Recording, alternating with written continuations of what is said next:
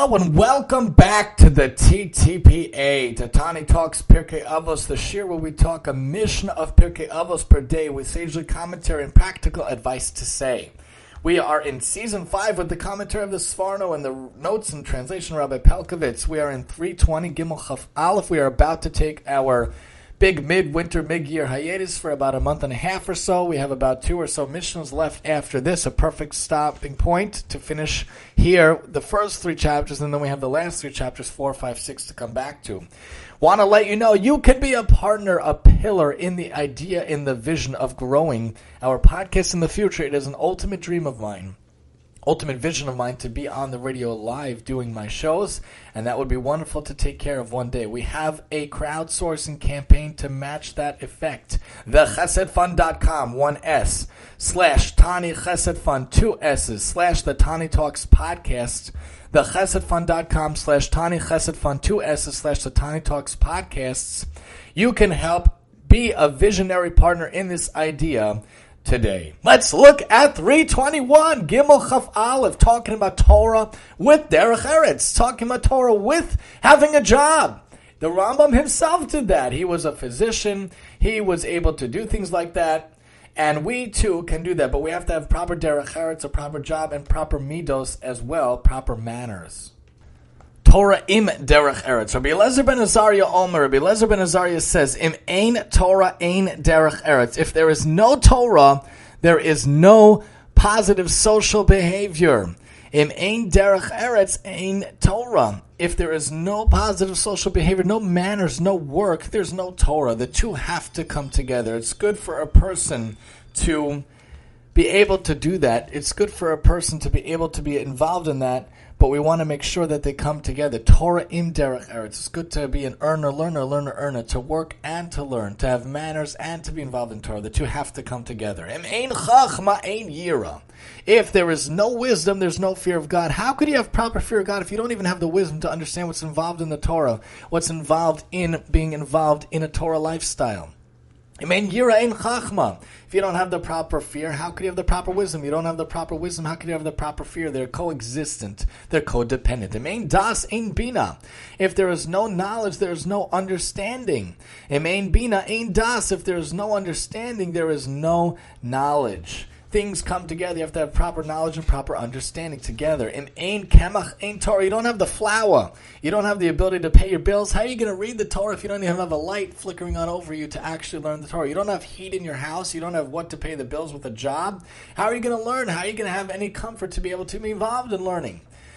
Im ein Torah ein kemach. Without Torah, what is the purpose of your job? What is the purpose of your occupation? What is the purpose of your livelihood?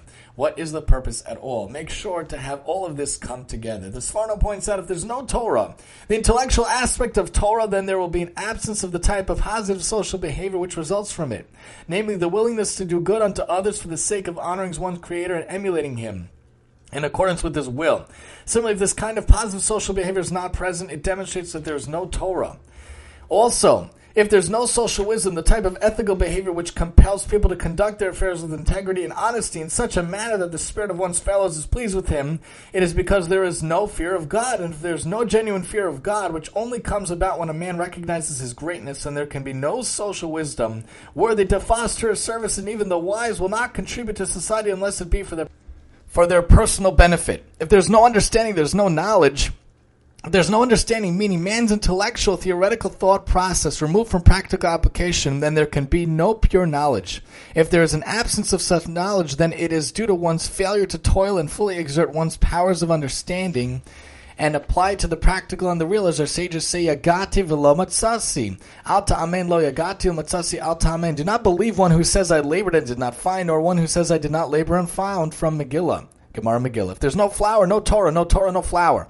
If there is no flour, then a person cannot occupy himself with Torah. Therefore, it is fitting that one pursue those activities which are necessary in order to earn a livelihood. Similarly, if there's no Torah, then there's no flour, for flour is a food inherently meant for man's consumption when he is distinguished from the animals. But when there is no Torah, flour becomes like animal fodder to a man.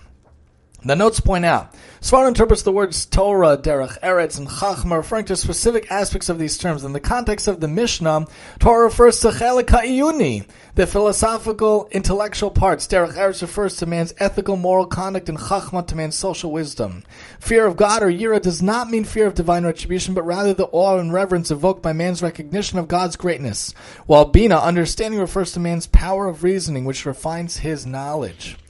No Torah, no flour. The Sforno's commentary on flour and Torah is based on the Talmud Pesachim 118, which portrays Adam's fear when he was told that he would have to till the earth, bring forth his bread by the sweat of his brow, and that he and the animals would eat from the same trough.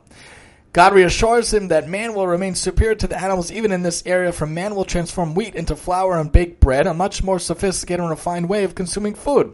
This is what the Sforno means when he interprets the words of Elazar ben Azariah. If there's Torah in man's life, his flour and bread, his manner for preparation and eating will be far different than that of animals and beasts. Make sure to remember what a holy task to bring Torah with work, to bring Derech Eretz with work, with Torah.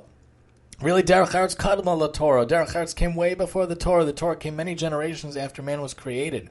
Abraham, Yitzchak, Yaakov, many generations down till Moshe and the Jews finally received the Torah. Derech Eretz came first. The ethical way came first. And that's what's to remember. Torah comes with Derech Eretz. Derech Eretz comes together. They come together as well. Join us next time. We're going to finish up chapter 3 and bring our big hiatus, our mid-year hiatus. We're going to talk about that wisdom should exceed his good deeds. Or should good deeds exceed wisdom? Let's talk about it here on the TTPA. And I'm your host, Tani.